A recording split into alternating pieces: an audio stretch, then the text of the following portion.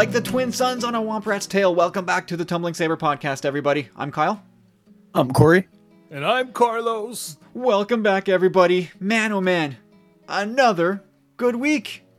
Another good Star Wars week. This is great, man. New stories, collectibles, it's all good. I'm having a great time with this. Man, I'm going to wrap it all up in a podcast here. What's going on, guys? Carlos, how's your week been? Man, it's been busy, super busy. Getting a little cold and then warm and then cold and other than that, trying to stay safe and provide for my family. That's the priority right now. Christmas shopping's all done, and that's it. Enjoying what was left of the fall, considering that tonight winter has arrived. Yeah, it's the most wonderful time of the year. or as our good pal Mayfeld would put it, it's the holiday season. Dooby-doop-dee-doo, I heard that on the radio last week, like the actual, I think is that who sings that originally? I don't know. I'll take a guess and say Andy Williams. Who knows? I wonder if it's old Blue Eyes or Gene Autry or whatever. One of those guys. But I heard it and it right away. I go right to Bill Burr. Oh yeah, for sure. Oh man, cool. Corey, what's going on? No, not too much. Same as Carlos there. It's getting our first considerable dumping of snow so far. It's pretty cool. We're getting settled into the house finally. It's a bit of a long and stressful time, so it feels good. Like I feel like today was like a milestone in that regard, in the sense that I made spaghetti sauce. So it's like we're almost fully there. You know what I mean? We're comfortable enough to be making spaghetti sauce. Making spaghetti sauce is not a milestone. What are you talking about? Well, when you don't have countertops or a kitchen sink, it's not the most ideal way to go. Are you roughing it, Corey? Well, we were for the first couple of weeks, man. Like I'm saying, no TV, no couches. Are you going to grow out your beard and shave your mustache? I haven't shaved in a month, bro. It's great. I look like Wolverine. You go, Ezekiel. Yeah, there's something. So I don't know. I just love making spaghetti sauce too. Like I have such a good recipe, and it turned out perfect, man. Like it was so good. I'm and like Italian, you right? make whatever. This is a Quebec West kind of sauce. You know what I mean? Like okay. It's good. It's really good. I like it anyhow. And you just make so much of it, right? And I think I got 142 ounces of spaghetti sauce like in the freezer, man. You're going to give us another 1-star review, just like that guy who got mad at us for talking about gardening. Hey, man, you asked the question. You wanted to get into spaghetti sauce? No, I was profoundly disturbed that you called spaghetti sauce a milestone. I would call it a feat, given the no countertops. It was a milestone. Yeah, well, I mean, it kind of marks the significance of being. You know what? We're at that stage of being home. And anyhow, other than that. Star Wars wise, I still haven't watched the holiday special. No! No, I'm waiting just because I'm gonna have my son this Friday and we're gonna put up the tree. Oh, I thought we were gonna talk about it today, man. You guys can. I mean, I don't really mind, to be honest. I've seen a bit online, and I watched the trailer. So, but yeah, I'm really looking forward to that. It's gonna be it's like the holiday season, just like you guys said. It's everybody's into it, man. It's early a bit this year. Like people were kind of encouraging it, with the pandemic and whatnot, to get your lights up early. And I'd say around here where I am, it's everybody is putting up a lot of stuff like really early, like right after Halloween this year. It was like boom, Christmas lights. Yeah, we same thing here. We usually we live in the same town, so Well, yeah, but no, we usually hear at my house. We wait until first week of December for my daughter's birthday. We put the tree up. This weekend I was like, now let's just do it now. The kids want it up now. Everybody just wants to rush to that happy time of year, and understandably so. See, my oldest is born on December 2nd, right? And I'm always like first week of November type of holiday guy. First week in November? Yeah. Mind your own business. I Okay. sense the judgment. And so I've always been that guy. But when my son was born in 2006, I told my my ex at the time, well, my girlfriend at the time, I said, you know what? From now on, we're just gonna put the tree on after his birthday, which is December 2nd. So we wait for his birthday, and then we would put it up on the subsequent weekend. And then I'm like, fuck that guy. Like, I've been putting up the Christmas tree in November for so many years. Like, why should I change my whole tradition? So sorry about the time code, by the way. And yeah, so now it's always been other than 1 year. I've been in November, and this year was just before Remembrance Day. I try to do it after Remembrance Day, like for some stupid reason that, like, seriously, no dead soldier really cares. But like this year, I was like, no, I need the lights. I need them. Like the festive feel. cheer. You need the Oh cheer. yeah, definitely. And you know what? I set it all up, and then I decorated it, and I was missing the remainder of my ornaments, and then one of the lights burned out. Oh, One of the strings of lights, so I had to like unplug the each line, and luckily the one line that burnt out was the last line on or the one closest to the electrical outlet, so I was able to take that off and redistribute the lights on the bottom of the tree, and it still looks great. So I'm not at 800 anymore, I'm at 750, but they look the tree looks great. I'm really, really happy with it. nice. Yeah, Good. Yeah, very happy. Just stay away from the eggnog, okay? Everybody stay away from the eggnog. It's disgusting. It's Too late, baby. Too late. It'll clog you all up. It's eggs That's are why- for scrambling. That's it. That's why I drink kombucha. Oh, kombucha's nice. Come on. Little but mint I mean- chlorophyll action. Give me some of that. I love that. Rise kombucha. It used to be a sponsor. Yeah. Not of this good. show. No, sorry. Yeah, so pretty cool. But other than that, Star Wars week, man. Oh man, so happy. Like, got to watch that holiday special, and I waited for my kids so that I could watch it. And then Mandalorian, I double dipped back into chapter 11, and then watched chapter 12. Super happy about that. And like, we weren't able to talk about chapter 11 last week. I don't know about Corey. Like, how pissed were you that you couldn't talk about it? I wasn't pissed, but I'd say I was definitely You were disappointed. pissed. So we were pissed. Well, both of us were extremely pissed. We talked about it, and we were pissed. And how awesome. Like, I felt like such a little shite, like whining about chapter 10 when chapter 11 gave me everything that I wanted. It was like, it was so good. It was so. Again, it's not like it was something that was unexpected. Like, we knew she was coming.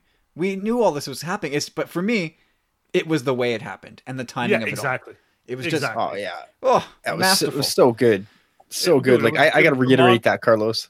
It was the Mon Calamar. It was the Quarrens. It was Yeah, it was the whole. It was, oh man, it was just so good, man. but also just Katie Sackhoff in general. Like I'm a really big fan of hers, man, and she just nailed it so good, man. Like, I felt it. It's like, I need a Mando.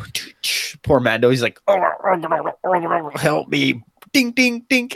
Like, it's so, anyway, it was a really, really badass episode, man. Like, I was disappointed too. The way it ended as well. And how would this be? Like, I think it was John Hoey was talking on Twitter over the weekend. What kind of bait and switch would it be if you kind of follow these things? We know Dave Filoni's directing episode 5. Episode 4 was going to kind of be hopefully the journey to Ahsoka Tano, get a ship repaired and whatnot. And, we see her in episode 5, hopefully. But what if we don't? I mean, all signs point to that. He created her. He's going to want to deal with her. But what if it wasn't, man? Like, everybody's expecting to see her in episode 5, but what if she doesn't show? Spoiler alert for episode 4, by the way. Thanks. Like, Nah. we just skipped right over it. Wow, thanks, man. Well, we know everybody knows Ahsoka's going to be in the show this year, right? Do they? Do they, I would Corey? think so. I don't If know. they were on the internet or listening to the show or on Twitter. It seems like if you listen to Star Wars podcasts or spend any time on social media in Star Wars circles, you'd be hard pressed to not know about Snips. Anyway, man, oh boy, yeah, my week was like I said, it was great in terms of new stories and all that stuff.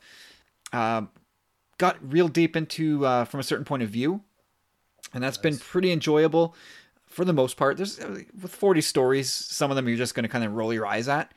But we're going to take a deeper look at that soon, very soon, maybe even next week. We'll see. We'll see how far along we all get, if we all get far enough. I know Marie's, gosh, she's like at least halfway through, maybe more. I'm about a quarter of the way through. Maybe I think I'm through 12 stories.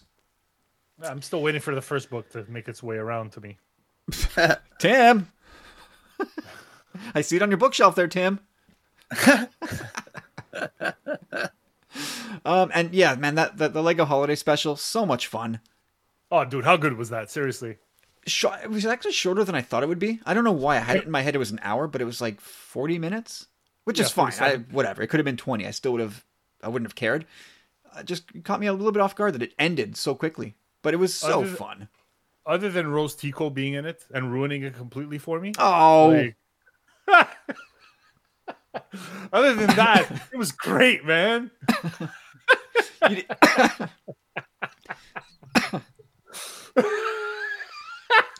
I was happy to see Rose, and even happier to oh God, hear her singing. Was it Jingle Bells or something in Huttese? Yeah. That was great. I mean, God, you got to be willing to go places if you're gonna sing Christmas carols in Huttese, and she did. Good on her, man. Good on her. This just confirms that Palpatine is such a turd. Like watching this special. I wondered if the Palpatine part for this special was written by Seth MacFarlane. It was so Family Guy Palpatine. It was more Trey Parker and Matt Stone Palpatine. It was more South Park Palpatine than Family Guy Palpatine. Come on, guy. Well, there was that one wild sequence when they're just all tumbling through time, and in those moments, my son was just freaking out. Like everything was happening in that one so cool. 3 or 4 or 5 minute sequence. Yeah. And he's just like, ah! Oh my God, it's Darth Maul! And look, there's Rey fighting Darth Vader on top of a pod racer falling through Exegol. Like, how stoned were these people when they came up with this? Dude, it was great, and like honestly, just spoiler, Corey. There's a sequence where they go right through like where do they IG-11 and the Mando find the baby? Like what planet was that on? I'm not sure what that setting. If that was Navarro or a Tatooine sequence. No, it wasn't. It was like on that. Oh, Arvala 7. Probably, yeah. I think that's the one where he finds baby Yoda, and just seeing them fall through those warp holes right through that scene was like, oh, you guys are awesome. Well, it's like, funny that they were able to sneak that in with no dialogue, no nothing, just because probably when they made this, there's just who knows if anything had even been recorded for the Mandalorian show yet. Just we got to look. We've got a scene. For me, this is a last minute edition type of thing. Very, very much could have been. And they but it's an in and out just to get these guys in. It was great. It was so fun. It was great. And I still don't get why anybody would take time out of their day to complain about this show. I don't. Oh no, it was trash. It was just complete trash. Did you notice the little wink too? The Palpatine wink. Oh, that was so good. Oh man, no, a good time. Definitely a good time with that show. Corey, I think you'll enjoy it. Yeah, I can't wait, man. We should get a kick out of it. Did you pick up anything this week, Corey? Any new additions to the collection? Well, I kind of missed out on last week. I guess I figure you filled everybody in on your the trials and tribulations of your Ahsoka journey. Well, we talked about it on Sith Disturbers at length, so I did not really go over it again.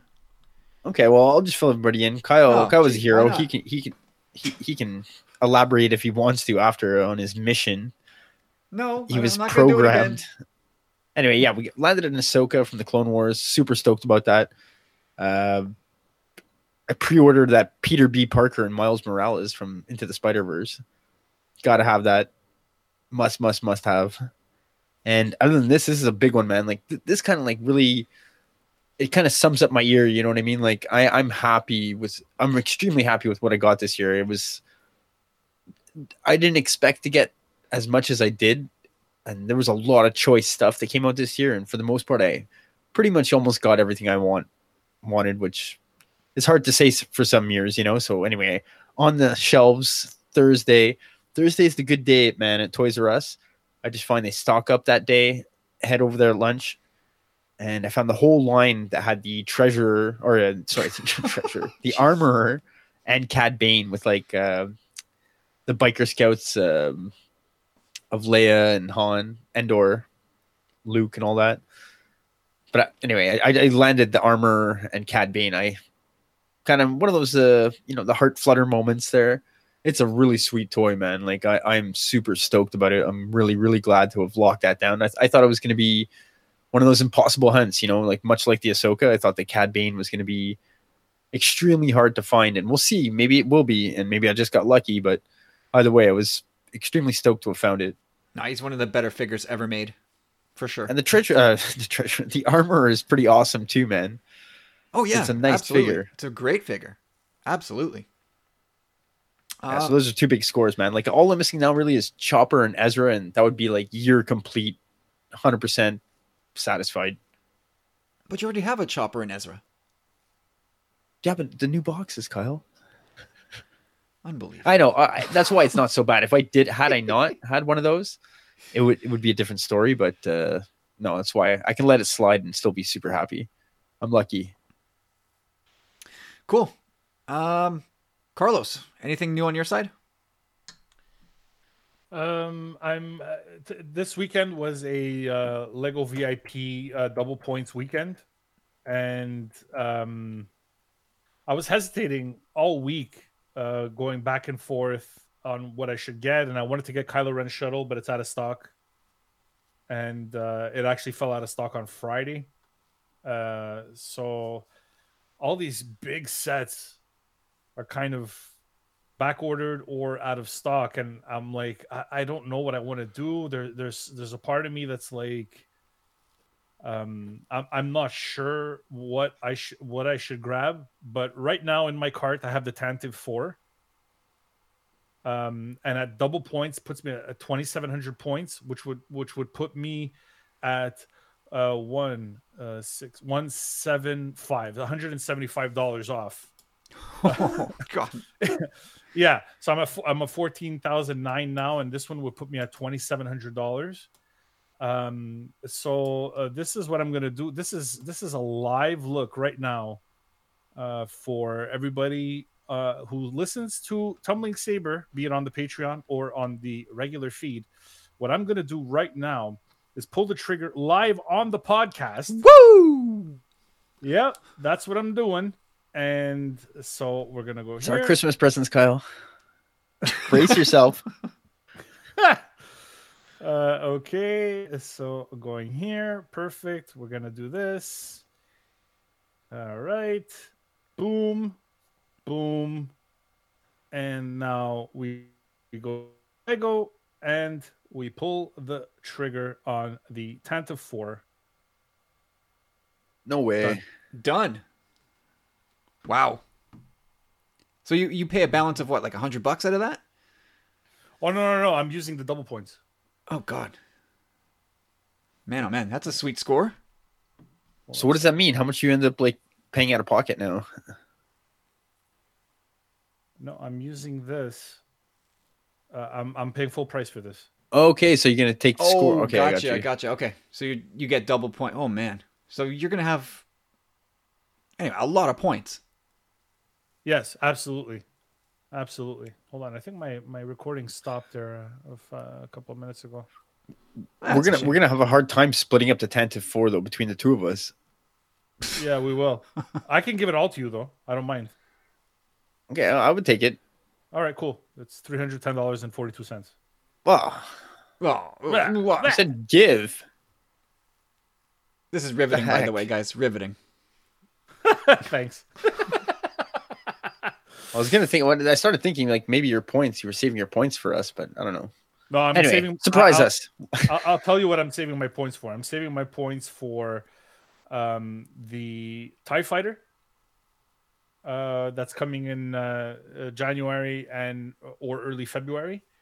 The Imperial Shuttle, and maybe I'm gonna double dip into that X-wing because we're getting for the first time ever a Dodonna, General Dodonna minifig. Cool. Yeah. So Everybody gets a figure. Yes, exactly. I hope he has buck teeth too. And yeah, so that's what we're getting with the new X-wing, the new Red 5. Very cool. And it comes with a General Dodonna and a Luke, I assume. Luke and Leia with the robe piece. Nice. The same one from the Tantive 4. Nice. Very cool. Yeah. Yeah, on my end, new acquisitions, I picked up the Vintage Collection Carbon Freeze Chamber set, which was marked down on Amazon. So I picked that up for $55, and that comes Sweet. with an exclusive Empire Strikes Back carded Stormtrooper. So I was That all was over originally how much? 79. Yeah, something like that. So a good deep discount there. So I was happy with that, and I get to build up for me, the most iconic scene in all of Star Wars, in the Carbon Freeze Chamber, and I could do it with as Han's getting frozen, or I could do it with Luke and Vader. See, that was on my short list for your Christmas gift this year, but I'm like, I don't know. It's just, I'm like, does he really want it? Is he going to do something else with his fancy figures? And the thing, well, you know what some people are doing is they're buying the set, taking the figure out, and then just putting the figure back up for sale, and being clear that no figure included, but you can have the set for like $40 or $50. So yeah, I mean, it's a pretty flimsy set otherwise. Like the playset is just a little bit of flimsy plastic, but it's cool, man. It's really cool. If you put in some LED lighting with that, it can look cool. I've seen some pictures of people doing it upright. It looks nice. Anyway, otherwise, I picked up the EB Games or Walgreens exclusive, if you're in the US, exclusive Phase 1 Clone Trooper Lieutenant. And I got that at a pretty good deal. I got the 10% off because I'm an EB Games Platinum member. But I also had $5 credit at EB Games. So when I went, they just said, hey, you have credit here. Do you want to apply that to the figure? Yes, sir. So I scored that figure for like $25, which is a very good deal. Very happy. And are you an Edge member? Yeah. Edge Platinum member. Sweet. That's the blue trim trooper, right? Correct. I have it. I don't need to get upset. I'm relieved, Corey. I'm very relieved. Thanks. Me too. All right, that's it for the collecting. That's it for our week in Star Wars. Let's now jump right into Mando, into chapter 12. There was no news this past week. Nothing that I thought was interesting. There was a couple of scoopy things. I'm gonna let them slide. I'm just gonna let them go. Let them pass into the ether. Maybe I'll forget I even heard it, and then one day it'll pop up for real, and I'll be surprised. Because I was listening to Pete and Rick last week, and Eden over on Jam Transmissions, and Pete was on fire because he was real pissed off about like leakers and just having things like Bo-Katan showing up and being spoiled on that. And I'm sure they intended for us to be shocked by that, but none of us were. And I get it. We're all here podcasting and following along, and the downside is, if you're a spoiler phobe, you're going to find things out that you probably didn't want to learn. And I was definitely vibing with the guy. I knew what he was saying. So I figure, you know what? For these two scoops, which will go unmentioned, I'm just going to let them go. And maybe one day they'll come back up and we'll be surprised by it. But for now, we can just jump straight into The Siege, directed by Carl Weathers. Chubs. Corey, what was your overall thoughts on this. And by the way, Corey's taking the ball here. This is your spoiler warning. Run and hide. We're talking about the Mando, right? We're talking about the Mando, chapter 12. Go. Season 2, episode 4. So yeah, anyway, it was great. It was not my favorite episode ever, I would say. I would say a lot of it was almost predictable for the most part. Once we found out where we were going, there was lots of action, and for some strange reason, I can't put my finger on it. I think it had something to do with the action and the editing, but it was like right away, like I knew Carl Weathers had directed this episode. I mean, granted, he was in the episode. That doesn't necessarily mean that he directed it, but just the way it was directed, I'm like, this is definitely Carl Weathers. Like it was almost choppy a bit in a way. Yeah, but it was I thought there was some weird editing to this episode too. Anyway, yeah. There was something about it, but lots of action, definitely lots of action, keeping kind of somewhat true to the trope. But that's the quick take. Definitely nothing huge happened, but we definitely got some, at the same time, some relatively big takeaways that are extremely important to the series. Oh yeah, Carlos, what were your overall thoughts on this one? I liked it. Other than them completely ruining Star Wars with the half jeans guy in the that was awesome. Like, yeah. I didn't catch it. Did you guys catch that live? Only because I knew it was there. Yeah, I only saw it because I had seen the meme previously. But yeah, I don't know if I probably would have noticed if I on the second or third viewing, but yeah, it was other than that, it was pretty cool. There was a lot to unwrap, which I really love. I loved seeing Horatio Sands / Bobby Moynihan playing the Mythrol. Playing the Mythrol. It was actually pretty good. I like the way they expanded on his character. I love seeing recurring characters, and that just tells me that we're gonna get Badoo probably in another episode, either next season or maybe the season after that. And of course, I'm talking about Bill Burr. He's supposed to be in this season. I heard otherwise, that there's no confirmation. Him and Clancy Brown both said they haven't been contacted. But granted, that's probably in their NDAs. But yeah, I didn't hear that. But either way, it's yeah. I'm really I really enjoyed it. I loved seeing some of the action sequences were out of this world, man. And like such a great I would say directorial debut for Carl Weathers, who stepped right in and definitely was not out of place, and I would say probably puts him ahead of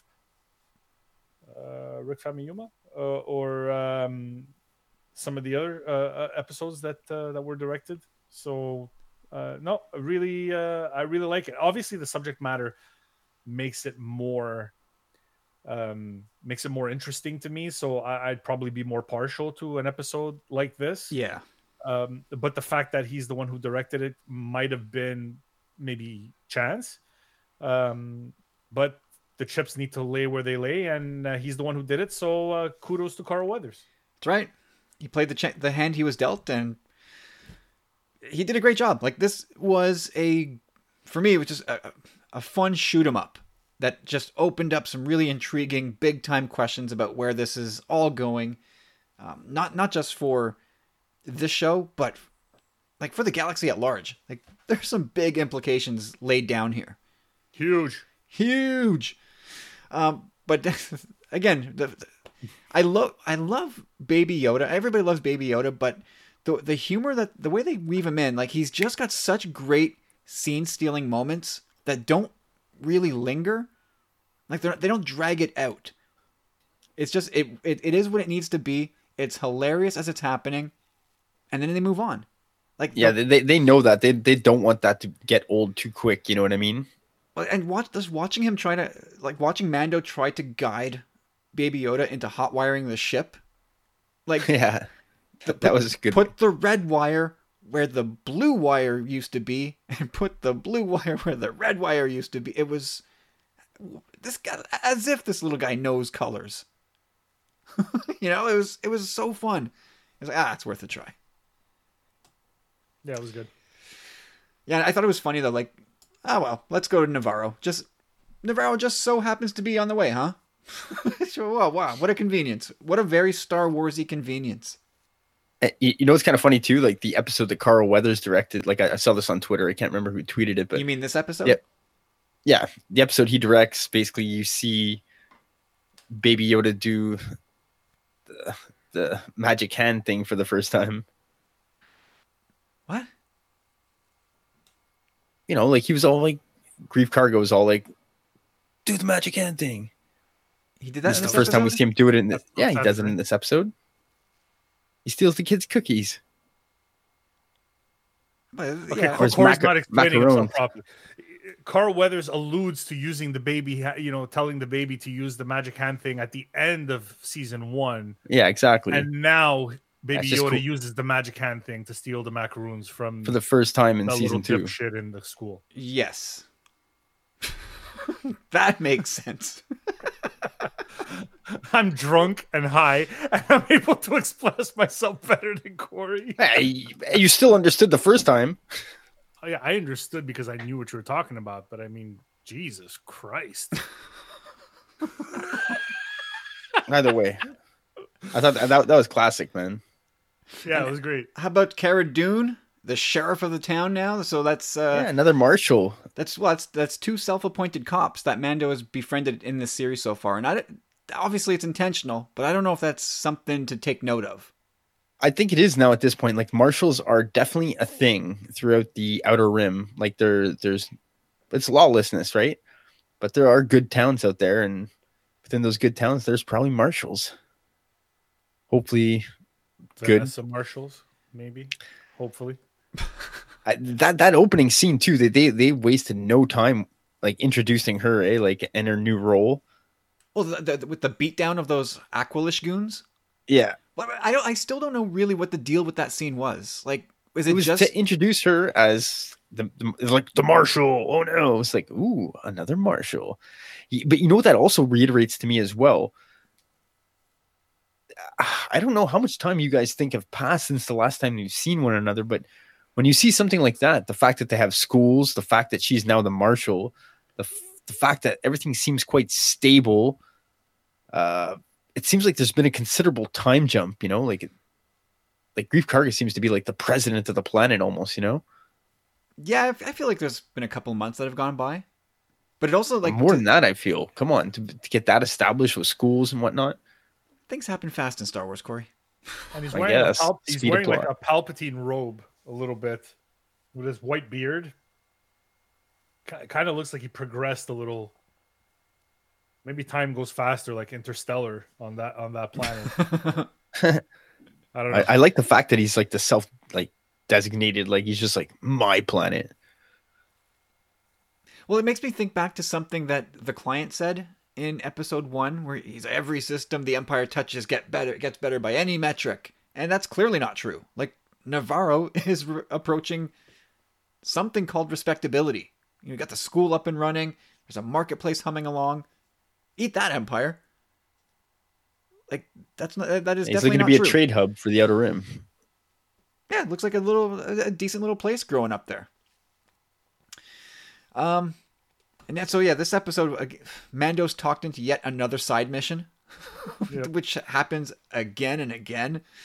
But this one's the type that we can all get on board with. It's like let's get the Empire out of here. There's one base left.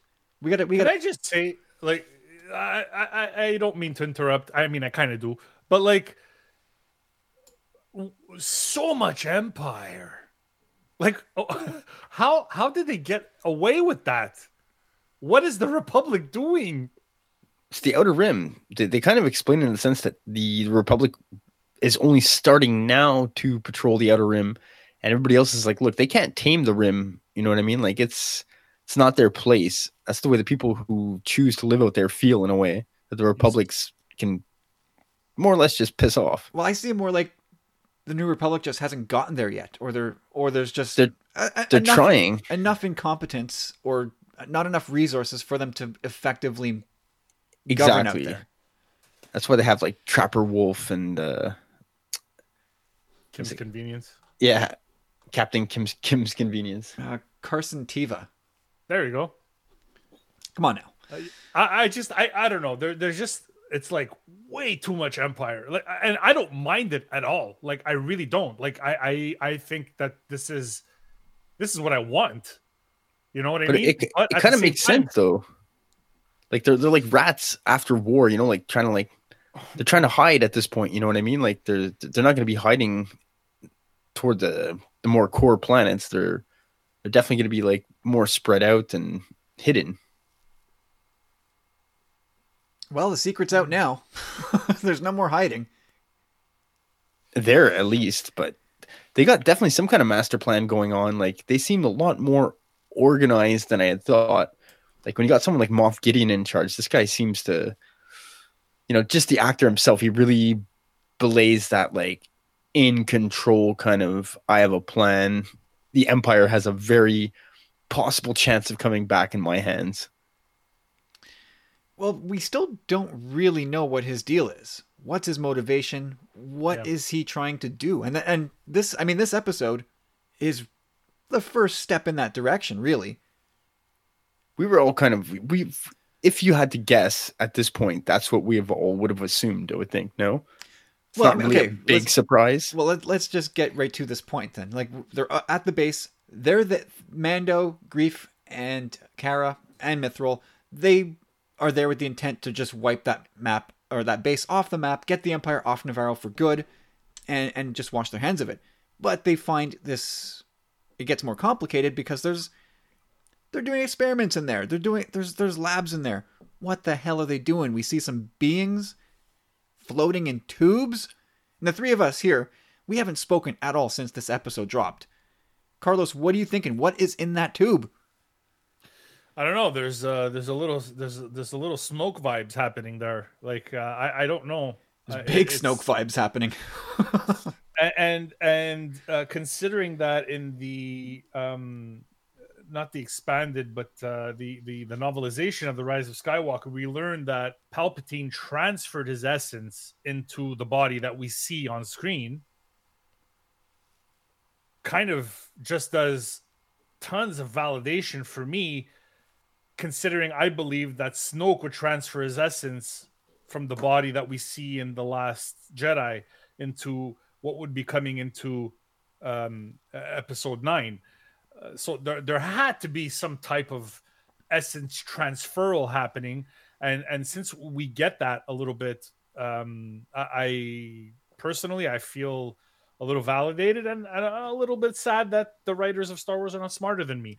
But like at the same time, it could be anything. I mean, maybe they're to me, if we jump forward and we see Moff Gideon at the end of the episode, and all those, some people were saying they look like Death Troopers or Shadow Troopers, or to me, it looked like TIE Fighter pilots, and it looks like all those uniforms and those helmets. They're looks like they're breeding next level TIE Fighter pilots, and there's some weird stuff happening. And can we just say, like, how happy I hated this whole thing growing up. Growing up, 1999, but like the whole midichlorian thing, and for them to drop M count, they're still running from that. They won't say it. They won't bring the word. I don't care. I want them to say it. Like it is in Star Wars. Love it or hate it. That's kind of an affirmation, though. It's completely an affirmation, and they're not running from it. And yeah, give it to me, man. Look, this is one thing I'm just gonna say, and I listened to Tim, Carlos, Troy, and Sanjay over at the Nerd Room on the last episode. Obviously, Sanjay didn't talk about The Mandalorian because he doesn't watch it.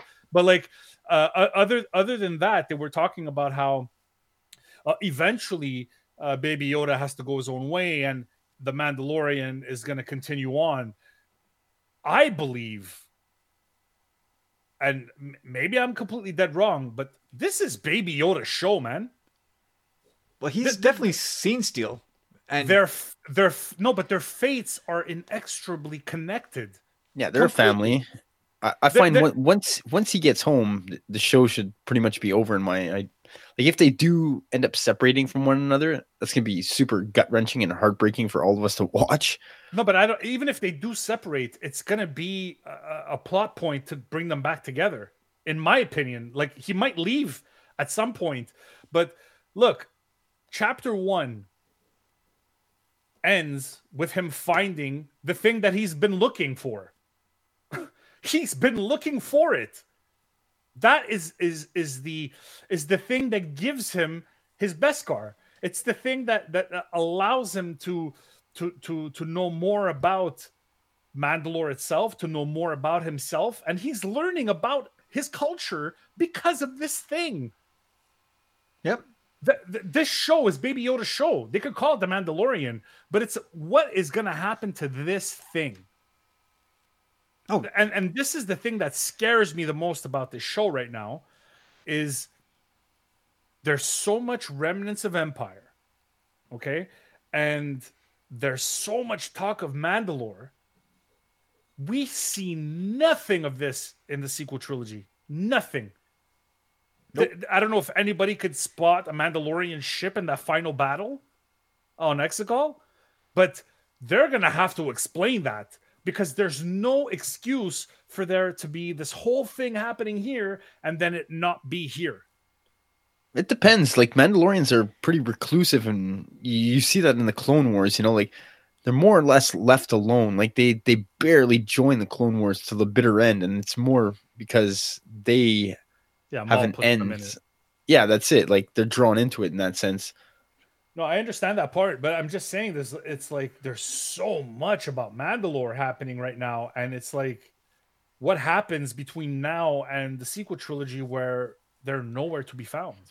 unless the pacifist side of Mandalore wins out, and they just go back to being air quotes peaceful and neutral. Okay, Or let them- they I'm could expecting also that. be I'll like, be honest with you. I'm expecting that answer to be answered, or that question to be answered. At this point, I would hope so. I need it to be answered because it's kind of unfair. Unfair. Look at me, like, white privileged boy, asking for my questions to be answered. But like, it's at this point it's a necessity to understand and for them to flesh out this whole idea because, like Baby Yoda, this is connected completely to the Mandalorian. Yeah. Yeah. For sure. I see it being easily explained in that regard that, you know, this is the Mandalore system. We govern and rule our own. Piss off unless you want a war and leave us alone and let us govern our own. But like touching back on what Kyle said about like what are they doing at this lab on Navarro? Like I'm right there with you, Carlos. Like first thing I see when I see this tube of this mutated creature, or whatever it was I got Snoke vibes. Like it really to me can only really mean two things. You either got Gideon looking to build some kind of like super soldier army, and we kind of get that idea toward the end, or he's somehow pulling the strings for Palpatine still, like somehow knows this was a contingency plan that Palpatine had in place, and this had to be done in order for him to finally resurrect. So it could have to do with both him and Snoke at the same time. But they're obviously, like you said, Carlos, gathering metachlorians and using them somehow.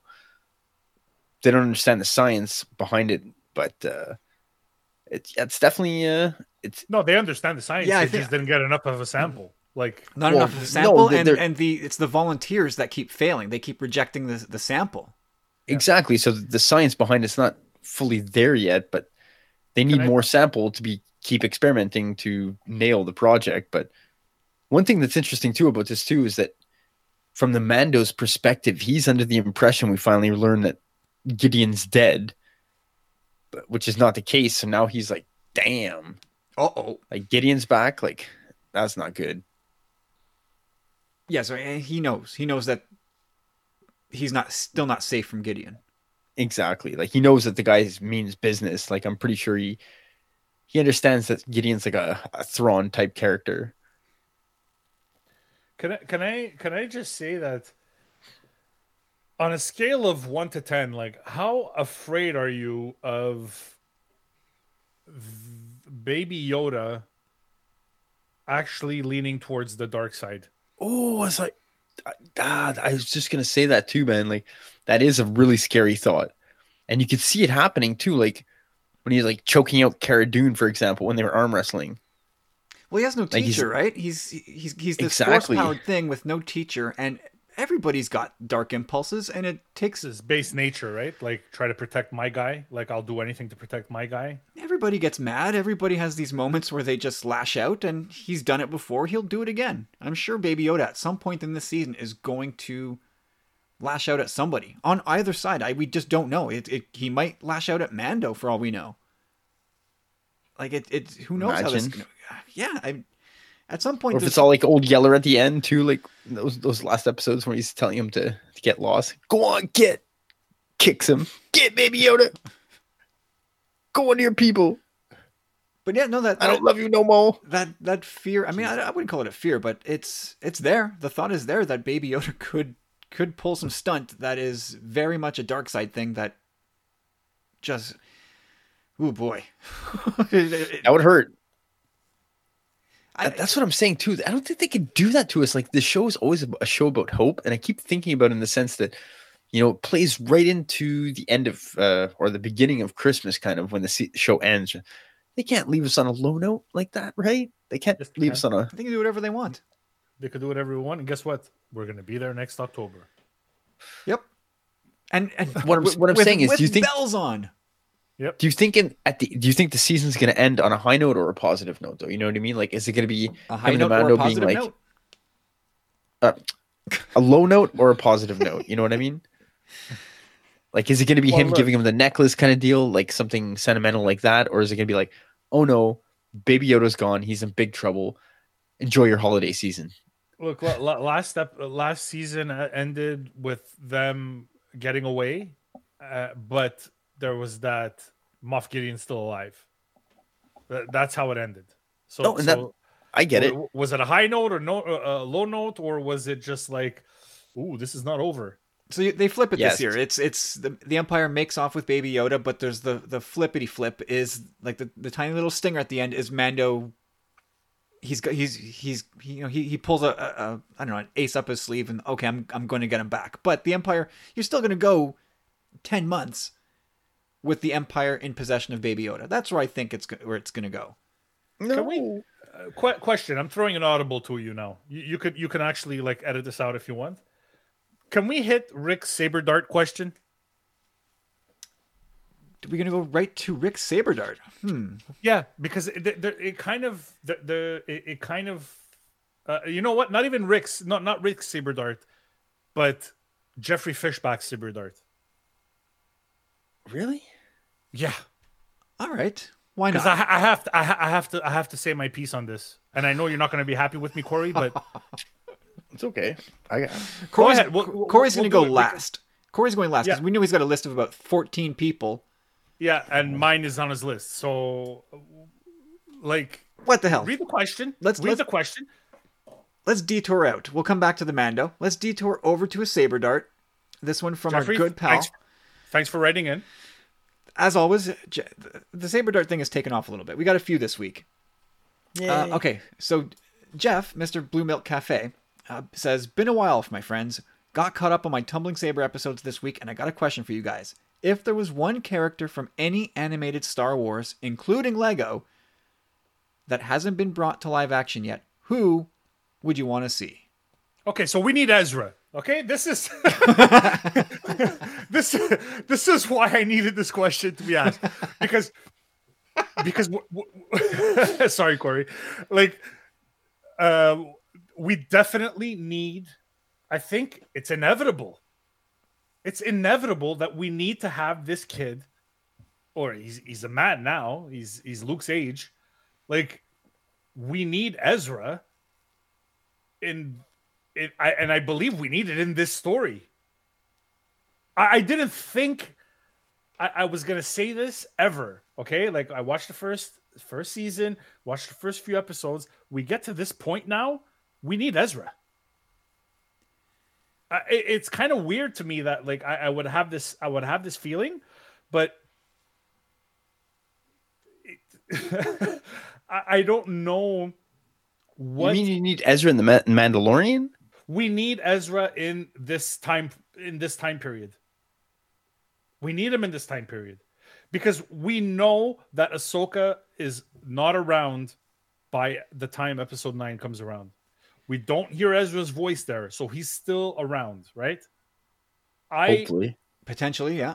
I would assume, okay? So this is an assumption. At this point, with all the remnants of the Empire still around, with Moff Gideon being as bad as Tarkin, Ahsoka can't do this alone. The Mando has a little band of Mandalorians who are kind of helping him if he can help them. We need more good guys on our side right now. Mm-hmm. And I don't know what Ahsoka can do by herself. We don't even know if she wants to do it. That's another good question. I think she does because she communicates with Rey at the end of episode 9. And so she's embracing the Jedi. I think she embraces the Jedi, right? Can we just say this? We don't know how she does it or how she gets to that point. But by episode 9, yeah. At the end of her journey, she embraces being a Jedi, right? Or at least embraces what Rey's doing. Sure, but how could she communicate with Rey if she doesn't embrace those teachings?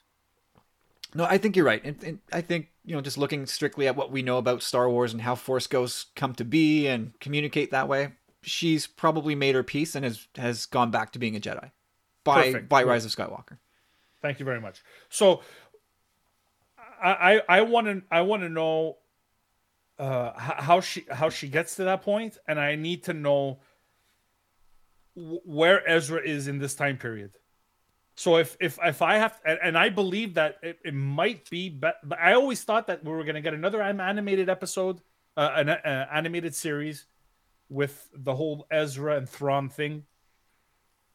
But I have a feeling we're going to get it in this. In Mando. In Mando. I kind of disagree with you, man. This is not going to be the 4-season thing we were talking about last year. This might go on for 5, 6, 7 seasons, and Moff Gideon hooks up with Thrawn somehow, and we come to this ultimate battle where these issues are resolved, where we don't have unanswered questions by the time episode 7 comes around. What do you guys think?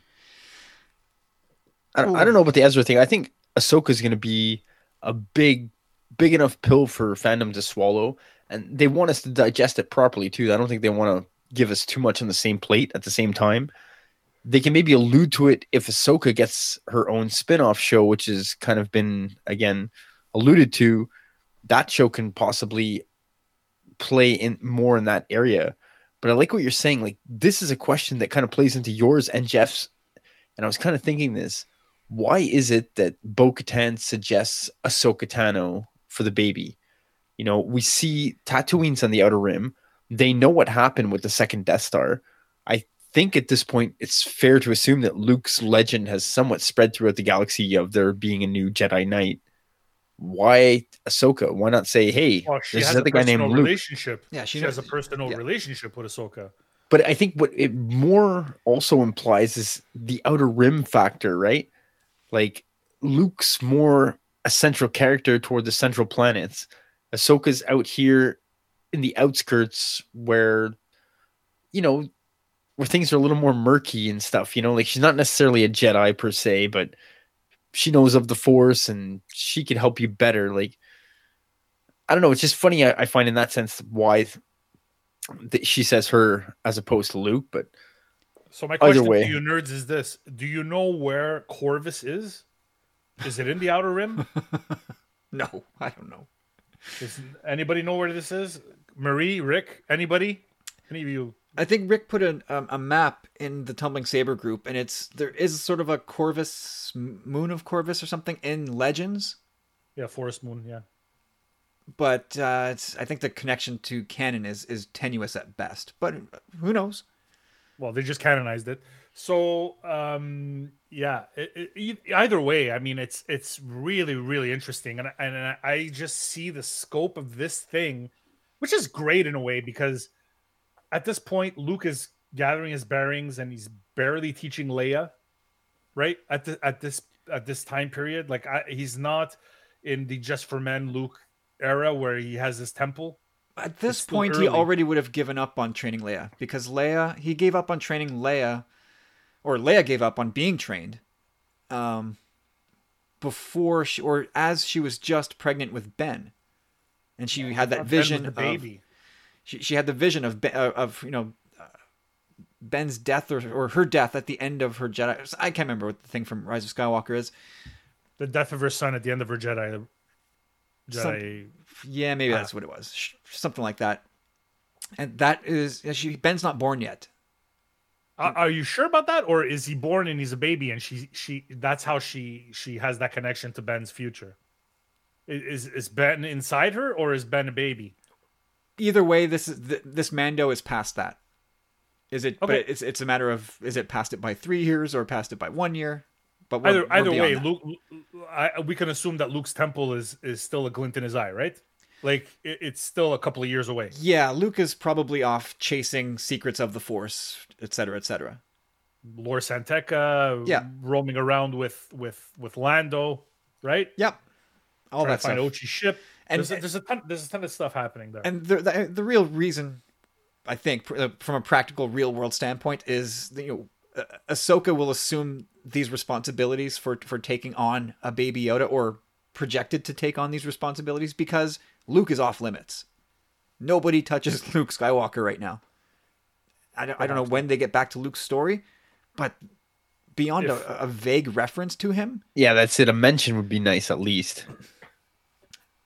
and maybe Ahsoka, when we come into her, whether it's next week or the week after, she might say, I don't know who sent you to me. I don't want any part of this. I'm not a Jedi. I don't train.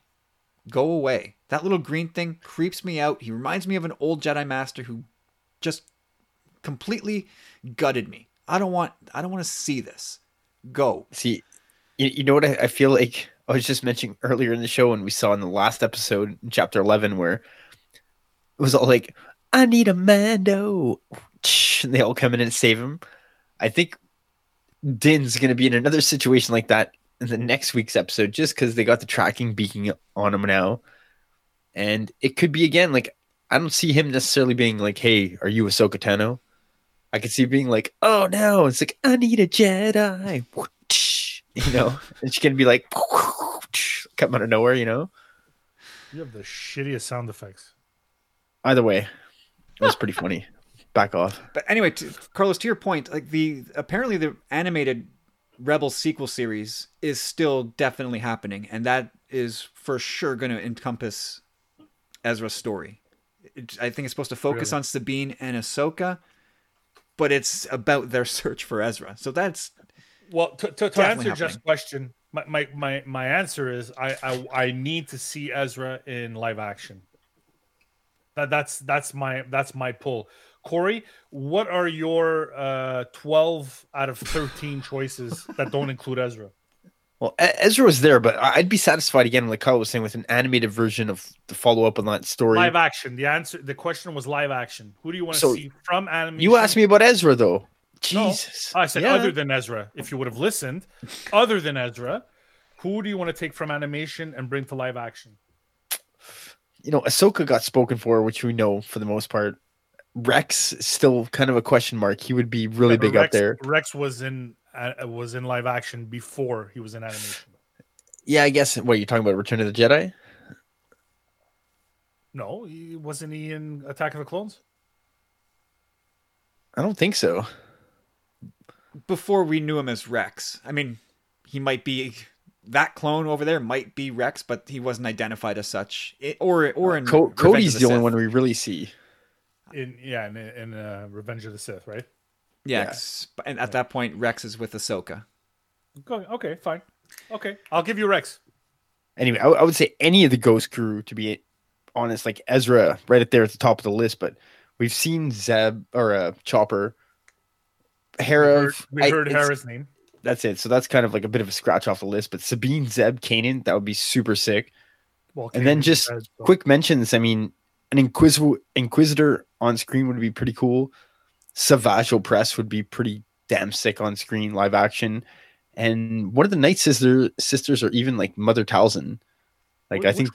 But out of these people, who's alive? Isn't Savage Yeah. Opress dead? They're all dead. Well, he's not saying to bring them into the Mandalorian. The question is just any live action in future projects, right?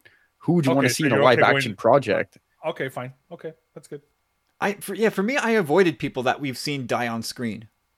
Like I've said this before. Like I'm not super interested in backtracking on people that we know their endpoint. Like I don't care that much. I'll watch it, of course, but I'd rather explore somebody going forward.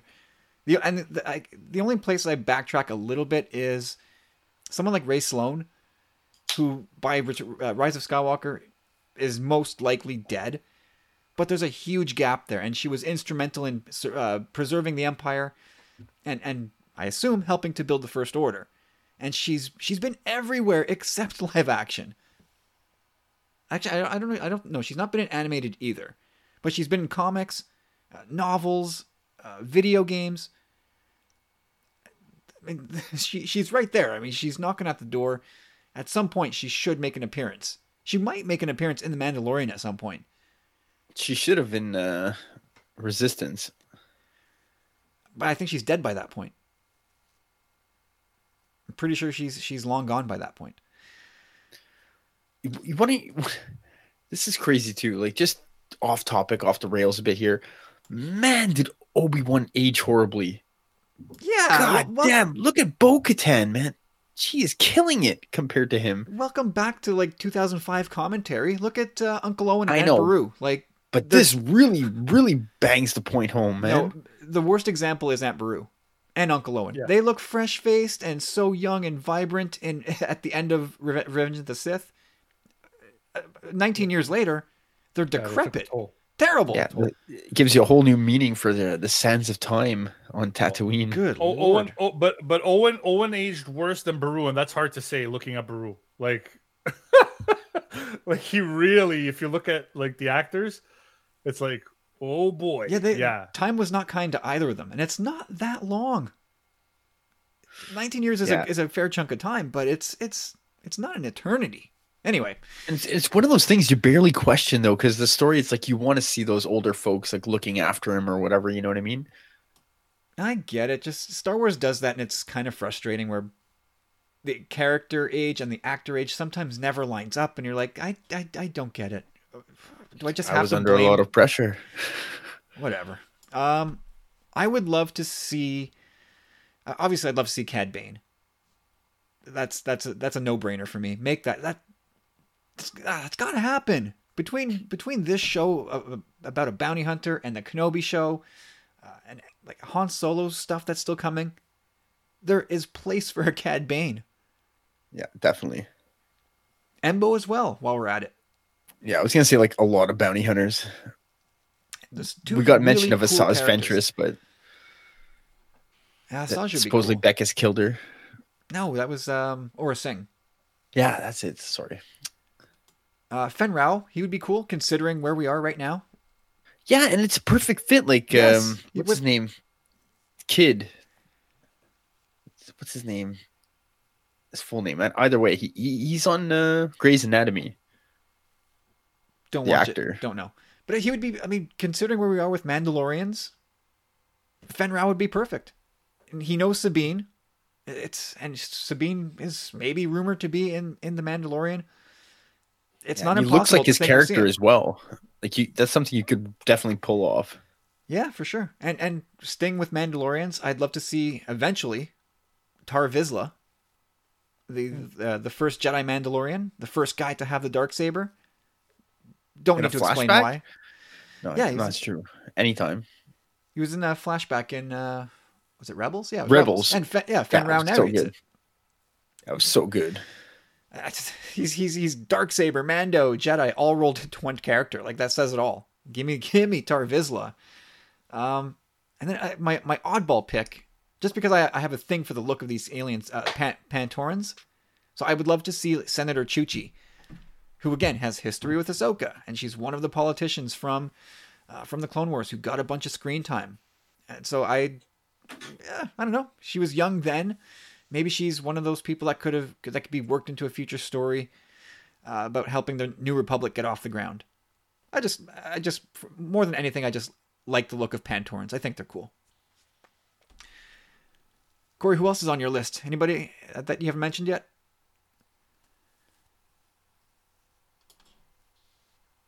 Corey? Yeah. Did Corey just disappear again? He's like the Pokeroo. He is the Pokeroo. Is anybody else on your list, Carlos? I know. I put all my chips behind Ezra. Like I feel like it might be the fact that there's a part of me that's like, all the High Republic stuff, and we keep coming back to the same thing over and over, and the whole time frame thing where it's way too close to the prequel trilogy and all that stuff. I'm getting more and more behind this whole Knights of the Old Republic thing. Like, I really want to get to that point. And I think the whole teasing us with the Rian Johnson thing, like, is it happening? Is it not happening? What's the story going to be? And all this stuff, like, it's making me hungry for a lot of these stories, and I'm kind of happy to turn away from the Skywalker saga. Yeah, please. Man. As a whole, but seeing as how the Mandalorian's like kind of smack in the middle of it, it's hard for me to yeah. Well, it's hard for everybody, right? It's that classic thing, like when I thought I was out, they pull me back in. Correct. And yeah, the Mandalorian we thought was going to be its own little thing. Then we got promised First Order origins. Okay, Christ, here we go. They can right now. I feel like they can feed me Mando stories forever. I love it so much, but I completely agree with you. I can't wait to be done with this era completely, and that'll probably be never. But I just can't wait for that next saga, the cinematic saga that is set somewhere else. I don't care where, in the past, in the future. Just go. Do it. I don't know what they're waiting for. But considering the fact that they're like, we know that they're giving us the High Republic, and it's kind of close to where 200 years is not really close, but in the scope of Yoda still being around, it kind of is. Yeah. And so it ties that together. Other than Yoda, I mean, I'd be completely fine with this whole era. But I do want a KOTOR. Like, I think fans, you know what? A lot of the shitbirds are the ones who want it, and this would probably make them happy, and that doesn't make me happy. But at the same time, it's like we need to understand a little bit more the lore of and the, let's say, the pillars of what this whole galaxy is built on. And I kind of want to go that far back. Like, I really do. And I used to drag a lot on the Dungeons and Dragons guys, like being involved in Star Wars, and like them kind of leaving unceremoniously was a little bit of I kind of liked the fact that happened, but there's also like a little bit of regret and not knowing exactly what the story they wanted to tell. And I'm sure they're proprietors of their story, but obviously it's in the confines of Star Wars, so it doesn't belong to them. And the people at Lucasfilm could do what they want with whatever treatments. So I don't know. There's been a lot of, and it's I think the reception after The Last Jedi kind of like put up this, am I on this side of the line or that side of the line? And everybody had to pick a side, and it goes with fandom, and it goes with politics, and it goes with everything that we're going through right now. You got to be on one side or the other, and I don't like it. Like I like being in the gray, and you know what? If the shippers are happy because they open up KOTOR, guess what? If it makes me happy, that's all I really care about. And those are the stories that I want. I want to know more about Revan and Bane and all the precursors and to Plagueis and all these stories that are in myths and legends right now that are gonna probably become the backbone and the basis for everything that's standing right now. And I like what you said, man. Like going back in time has been something that I've been banging on for a long time, and I really want to see old school Jedi and like old school, even like a war with Mandalore. That was a thing, man, and they keep mentioning it. Seeing that on screen would be absolutely ridiculous. Well, that's been my thing forever now. I am a annoying broken record about the Jedi Mandalorian war. I feel like that is what all of this is building to. At some point, a reveal of this is the next. That's saga. worthy of being on screen, man. Absolutely. But and to Carlos's point, so is that era of Knights of the Old Republic. My only issue is the people that love it so much would only accept a straight adaptation. And if that's the case, then it's like, well, we have the stories. We have them. Like, let's not waste our time on stories that already exist. Just take that aren't canon. But just take the Legends banner off those books and just put them back in canon. Like, they exist. I don't want to waste time on something that already exists. If you want to take those characters and canonize them, but give them all new stories, fine, do it. But also, we're going to gag all of those fans who are going to piss fire for years because they ruined it. Well, think about it, man. Like we had this conversation not too long ago, maybe a couple months ago, but I was saying they can do something, but like using the example of Thrawn, they plucked him out of Legends and placed him in Rebels, and it really worked for me. You know, like it definitely took away from the storyline of his canonical is for the most part. Like, but you know, I really liked it and it worked. And I didn't hear that much uproar about it. And he was a really central player too. I mean, but he's still at his core the same guy. So I guess that was enough. And it's all like Thrawn is the Thrawn of the Timothy Zahn era. You know, the early 90s. That was all post Return of the Jedi. All the Thrawn that we have now is basically pre A New Hope.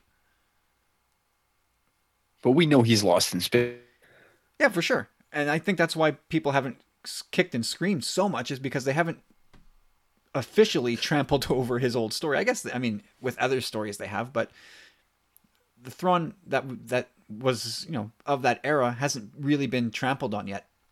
Anyway, Jeff, thank you for that saber dart, my friend. Great hearing from you once again. And let us know who you want to see brought into live action. That's what I thought he was going to give us the answer. Well, now he has a chance to do just that, or maybe he'll talk about it on his own episode. Let's just go back to the Mandalorian. Yes. So we're talking about those floaty guys in the tubes, and they're giving off Snoke vibes, but they're, you know, Palpatine vibes too.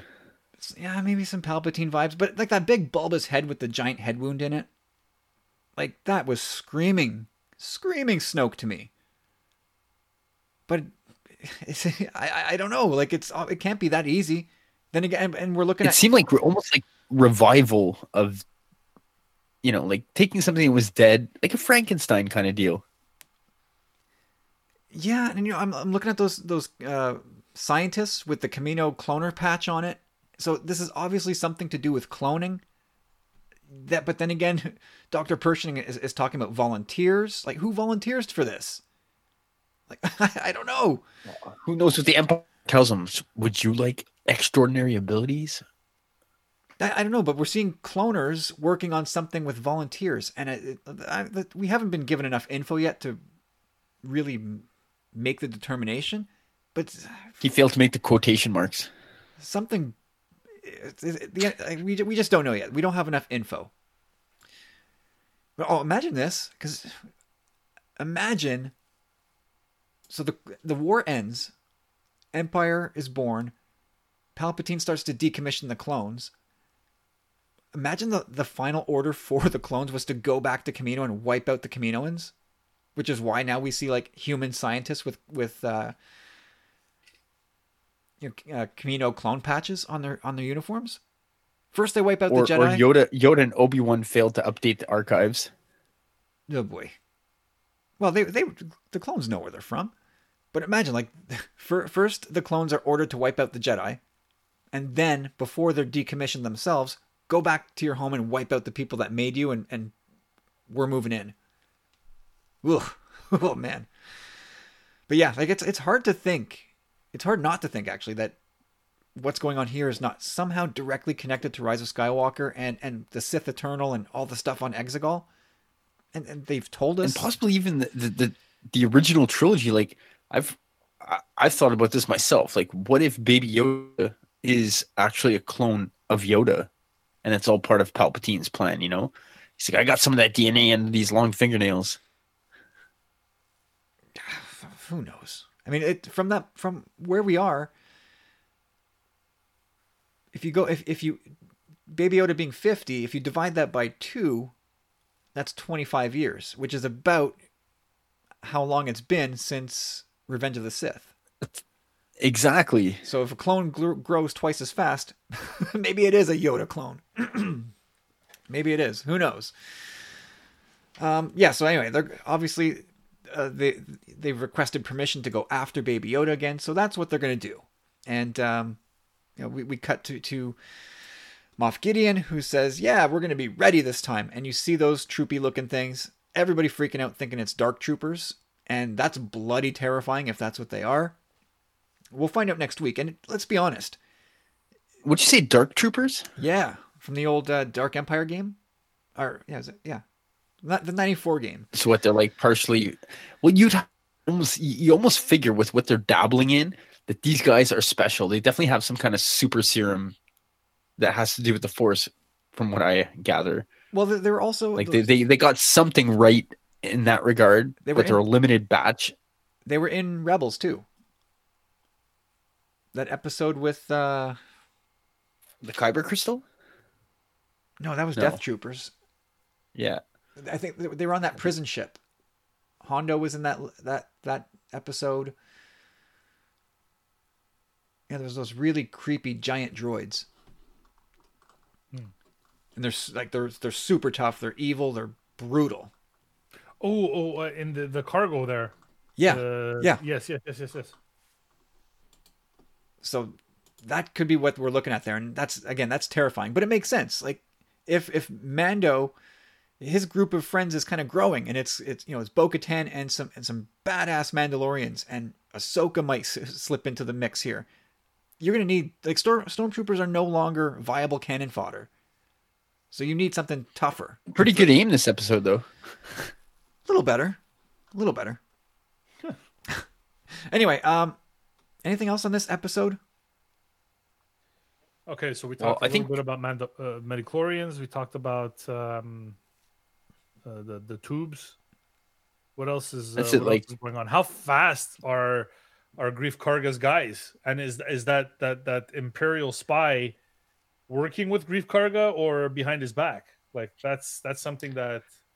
No, that would be a good twist, like what you said there. Because the first thing, like, I didn't even consider that he's still working for Karga. You know, like right away I was like, damn it! Like now the trap is laid for the next episode. It's like, oh, like can he ever get a break? So I had no indication there that it was something positive. Definitely, misfortune in the cards. Hopefully, again, like Ahsoka's gonna have to bail him out. I think that's what it's gonna come down to. Yeah, I think we're going to see Ahsoka take out a bunch of these Dark Troopers at some point. Probably not next week, but the week after. I feel like Ahsoka is going to be in the back half of episode 5, and it's going to be a lot of talky. Because you don't need Dave Filoni to direct action with Ahsoka. You need him to write her and establish her character. You can get anybody to do the fight stuff. So I feel like that will some of the action with Ahsoka will come mostly after in episode or chapter 14 maybe. Cool. And That's true. He doesn't know what she looks like either. no, he doesn't. So the way Which is a good thing too. It's not like she even said Togruta, you know? Maybe he looks her up. Like, maybe he just goes on the internet on the Razor Crest on the way over and just Googles her. Oh, that's what I'm looking for. Got it. she could be wanted by the area, right? So the way that the Mando leaves Navarro, he's left Greef and Karga behind again. Very much left. Like, I don't know that we'll ever see those two again. Unless it's another. Let's go back to Navarro. I need more help. Like, it's very much done in a way that. See you guys. They're both happy there. I'll see you when it's all over. When it's all said and done. But there was that scene with Carson Teva, Captain Carson Teva, the Kim's Convenience guy. He offers Cara Dune a job back with the Republic. And, you know, with talk of Cara Dune maybe getting her own spinoff, was that a seed planted for that? Interesting thought there. I don't know. And then we talked about Ahsoka, right? Like, we're all obviously stoked for Ahsoka coming back, but again, like, my mind is it going to be the thing we expect it to be? Like, when we met Luke in The Last Jedi, a lot of us were kind of shocked at Luke's disposition. And I wonder if Mando will do something along the same lines. Like, what if, again, like I said before, what if she's repulsed by Baby Yoda and Mando and just she wants no part of it? I don't know. That's not where she's at in her life, man. Definitely. She's already been through. Well, we kind of know where we last saw her in Rebels, right? And this is around that time. This is at the end. This is after Return of the Jedi. The last we see her in the epilogue to Rebels, and she seems quite Gandalf-ish, Gandalf the White. And even pre that, she had a firm grip on reality, like the true reality and nature of the galaxy. Like, she was on top game, to say the least, and being possibly the key bearer to World Between Worlds when we last leave her in Rebels. Incredible. The potential. You're kind of making my point for me. It's maybe she's beyond all this. She's like, I don't need your BS here. Go away. I'm working on other stuff. I don't need this. No, when you see the significance of a Baby Yoda and what that could mean, the potential danger to the galaxy, like, to know, I don't know, maybe there's something she knows that we don't know, but the audience, Yaddle really throws a monkey wrench in the whole thing. Yaddle, poor You know Yaddle. what I mean? Are they rare? Are they not rare? Like, I don't know, but seems like they're rare. They should just done away with Yaddle. Yaddle should never have been. Oh, that's so sad to say. Jeez. Yeah. Anyway, it's Yoda and Yaddle got together and they made Yodel. I will not be surprised one bit if the Ahsoka we meet in Mandalorian is not the Ahsoka that we thought we'd get. I won't be shocked. What, she gonna pitch the lightsaber? She's gonna use it at some point. She's gonna come around, just like Luke came around. I'm talking about like Luke, the Last Jedi kind of deal. Oh, well, I mean, that would be all sort of the tone of that scene where she's just like, nope, beat it. It could be that. I hope it doesn't go down that way. I can't see that being the case for Ahsoka either. Maybe she won't be so rude about it, but maybe she'll be like, listen, I respect what you're doing. I can't help you. I'm not a Jedi. I don't know what Bo-Katan told you. She's got a big mouth even telling you I was here. I can't help you. I'm working on other things. I know a guy. He's got set up an academy. Go find him. Maybe there's your Luke mention. Maybe. I don't see it going down that route, to be honest, at all. But the fact that Bo-Katan knows where Ahsoka is, I think speaks volumes again for the Mandalorian. I think wherever Ahsoka is, she feels she's not, like, her presence is unknown. You know what I mean? Like to know that someone has actually has that information and is not relaying it to some other party is, I don't know, can maybe build a rapport between the two. Yeah, like the Mandalorians told me you were here. That's cool, right? Really? We shall see. I don't know. However it pans out, if Ahsoka is like gung ho, all right, I'm ready to help you, I won't be shocked. If she says beat it, I won't be shocked. I'm firmly on the fence, and I'm waiting with open arms to see where this goes. I think she's going to be really positive, man. It's got to be a positive thing. Come on. Look, for It's me, Ahsoka, man. I've never written a Star Wars story, but if somebody comes to me with a kid and I'm a Jedi, my first reaction is, I can't help you. Like, what am I supposed to do? How am I supposed to help you? Look how Kanan reacted to Ezra. Can't help you, kid. I'm not He the guy you're wasn't looking a Jedi. for. He was 13 years old when the whole thing went down. Okay, well go back a couple of years. And who among us thought that when Rey found Luke, that he'd be a guy who takes the lightsaber and throws it away? Nobody thought that. Nobody thought that. And then it happened. And of course, some people liked it. Some people hated it. If they did it to Luke, they can do it to Ahsoka. I mean, we should have learned this lesson by now. Man.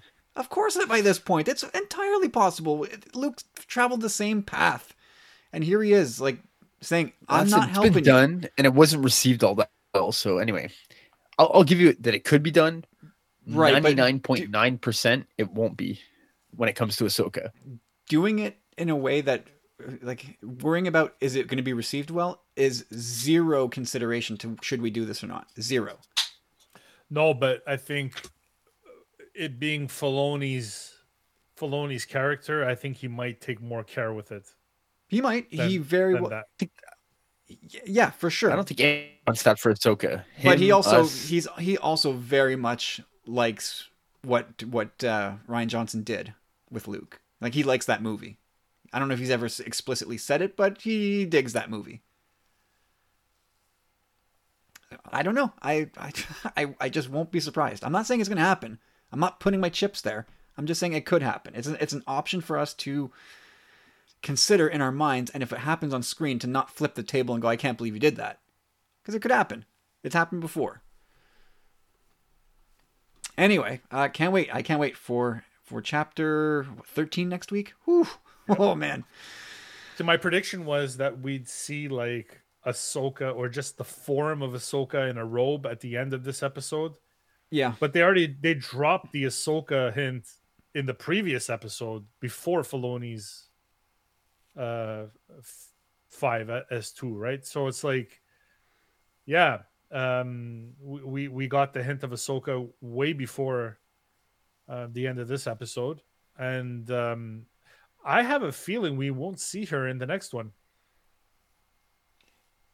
That again wouldn't shock me. I'd be very surprised if Filoni's getting one crack at it this season. This has got to be where they bring in Ahsoka. You would think. My God, they might not. Who knows? But I'm looking forward to it either way. But I can also say they're subverting a lot of our expectations in the sense that they're coming right out with stuff. Yeah, I'm expecting to be surprised. Like, they're gonna catch. I'm gonna try and be guarded going into the episode, and just waiting to be caught off guard, and they'll still catch me off guard. For sure, yeah. Which is exciting as hell. I can't wait. Yeah, that's the whole point. Yeah, right. Like that's what you want from. That's what you want from Star Wars. You want to be like, oh my God, and then you want to. But like all your entertainment, man. Like, you don't want it to be like, well, that's exactly as I expected it. Yeah. Wow, that totally didn't happen the way. It's kind of like what Kevin Smith was saying about episode 9 is, let the magician trick me. Let him take me on a ride. And that's kind of what I'm looking at here. I don't want to get this right. I want to be surprised. I want to be thrilled with what they're doing. Anyway, onwards. Going into some more saber darts here, guys. So we did Jeff's before we weaved it in. Now we're going over to a saber dart from Wayne Darth Newman Knight. He says, hey guys, It's been a while. Working at a delivery service during a pandemic is a full-time job, plus some, as I'm sure Carlos can attest to. Carlos? Yeah? Yeah. Preach, testify, all that? Yeah. Send help. Amen. Love the pod and what each of you bring to the show each week. Thank you, sir. I actually liked Corey. Oh God, I actually liked Corey's thoughts on the supposed Boba Fett miniseries and his possible arc in The Mandalorian. I think a redemption arc of Boba Fett will be seen in The Mandalorian and possibly in a miniseries. What if Fett had converted to be a true Mandalorian, and when he took off the helmet in front of the Jawas, who were scavenging the sail barge wreckage, he couldn't put it back on or betray his code? Another thought is, what if he is saved by Tusken Raiders, taken in, and he falls in love with the culture or a female a la Dances of Wolves? That could explain why he has the gaffy stick and why he didn't try and get his armor back. As you guys said, if he wanted his armor back, he could have taken it. A miniseries could follow Fett as he struggles to leave the past behind, to leave his thirst for revenge behind, and become something more. Or I'm completely wrong, he'll show up in Slave One in the next episode with his armor to steal the child. Only Favreau and Filoni know. Whatever it is, I'll be there to watch and listen to what you guys think. May the Force be with you. That's from Wayne. Thank you, sir. Man, that's a packed question. There's lots there to break down, but let's start here. Let's start with the question of whether or not Boba Fett needs redemption. I don't think he's a villain per se. And sure, he chases our heroes around and he catches them, but he's just a guy for hire. Like, he'd work for Han Solo if Han Solo paid him enough. Yeah. But it just so happens that Jabba and the Empire had a common enemy and a common goal in capturing Han Solo. So it was a marriage of convenience. Yep. So Boba Fett's not necessarily evil or this tyrannical freak out for power. So I don't know that I'd use the word redeemed so much as maybe rehabilitated. I think that would be a better approach for Boba. One thing to point out is the Boba from the Clone Wars and the Boba from what we see in Empire. Like, the bottom line is, like, when you see him in the Clone Wars, he's very conflicted. He's very emotional. He's very much a teenager by the end of it all. But he's also developing his skills more and more. But we just don't know enough about him. Like, frankly, we don't even know necessarily that Boba Fett is a Mandalorian. Like, we just have no background history on this guy. We have not to gauge ourselves on. Like, I kind of get the impression that his scruples are a little darker and twisted than what you guys have just said. Like yes, we see the Mandalorian kind of just a bounty, and that's that. But you kind of get the impression that Boba Fett's kind of like, he's not necessarily Mandalorian to me anymore when you see him in The Empire Strikes Back. But again, this is all assumptions. We don't know enough about him. And that's the great thing about this for Lucasfilm and Disney. Like, I was talking about it a couple weeks ago. Like, there's no history. It's a blank slate. The character itself is a moneymaker. Introducing him now means more for the future to me personally. Like, they can't cram his story into this story. No. It there's so much, like what we saying about the creed. I don't even know if this guy has a creed. Again, is he really a Mandalorian? So, like, when you look at the first part of Wayne's question with the Jawas, I kind of don't necessarily relate to that one as much as I do with the Tusken Raiders. I really like what he said there with the Dances of Wolves things, kind of being taken under the wing of these savages. We see the Mandalorian has a good rapport with these guys, you know, like, why not Boba Fett as well? He seems to be a survivor, a smart guy, kind of like a Batman of the universe or the galaxy, right? Like, he would probably know languages and just know how to get around. So I could see that being a lot more plausible, and I actually like it a lot more. Because, like we all said again, like, if he wanted his armor, he can have it. But again, the character itself is a blank slate. we don't know anything about him, so they can explore some interesting stuff here without upsetting fandom too much. Basically, all we know about him is either through his dad, or just that little bit in the Clone Wars, where he's basically just a revenge machine. That's all he's out for. I think you might know this, Kyle, at one point. Like, doesn't someone say in either the Clone Wars or I don't think it was one of the films, but someone says to him straight up like you're not a Mandalorian or something like that. You know what I mean? It could be even or a Singh telling him, or someone telling him, part of his crew at one point. But I almost remember someone telling him that, like, planting that seed of doubt in fandom, being like, is Jango Fett really a Mandalorian, or did he just like take the armor from someone? You know what I mean? Well, there's the whole thing that we really don't know. Jango's armor is not even Beskar. At least in Legends, it's not. It's Durasteel. So Jango's running around with like fake Mando armor, or is it? Maybe it is Beskar, and that's a Legends thing, and we don't know. But that's another fly in the ointment. Yeah, if it wasn't Beskar, the Mando would have known. No, you would think that he'd be like, "Dink, dink. What is this junk? Where'd you get this? Is this on Etsy? What is this?" Like, if that was the thing, it would be like, okay, take this off, but I don't need to repatriate this thing. Like, maybe they've erased that. Maybe they've flushed that out, and it's straight up Beskar. No idea. To me, it wouldn't be Beskar. Like, his helmet has a dent in it. Like, it shouldn't have a dent in it if it was Beskar, in my opinion. But like, what do I know? Well, I mean, given the amount of times Mando's been shot, Mando's been shot so many times in this series, and yeah, it gets dirtied and nicked up, but there's no dents. No, it's murky, and there's some ironing out details to go there. Yeah, I mean, again, with Boba Fett, he's a revenge guy, and if he's following in his dad's footsteps, he's just a simple man trying to make his way in the universe. So pay me. It's not that simple. Pay me, and I'll do it for you. I don't feel he needs any type of rehabilitation. His character is his character. When we meet the Mando, he's just trying to make his way through the universe, doing a job. Like, but he changes significantly. The child is the symbol of that. Like, the fact that he goes back for the child, like, he's changing his ways, man. Yeah. So he's been put at a test, right? Maybe Boba Fett's test was the Rancor, the Sarlacc pit. Like, not everybody gets the opportunity to change.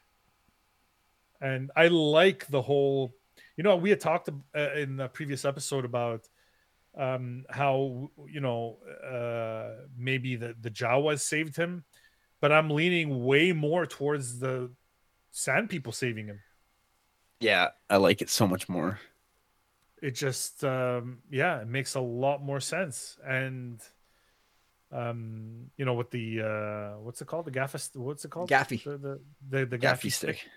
Like, yeah, I love that. I love that. And he's embracing the desert. Like, it's either that or like you can kind of almost spell him out in the sense that even the Tusken Raiders or the Sand People will not touch him because he's such a badass lone wolf. You know what I mean? That's how you can kind of like, why does he have one of those? It's either he was embraced by them or he killed them and was like, back off. He has their robes too, right? Like, he has a little bit of that. He has a little bit of that look to him. And I like the fact that they would maybe nurse him back to health. Yeah, it paints him in a whole new light. Absolutely, yeah. You know what's kind of funny in that regard?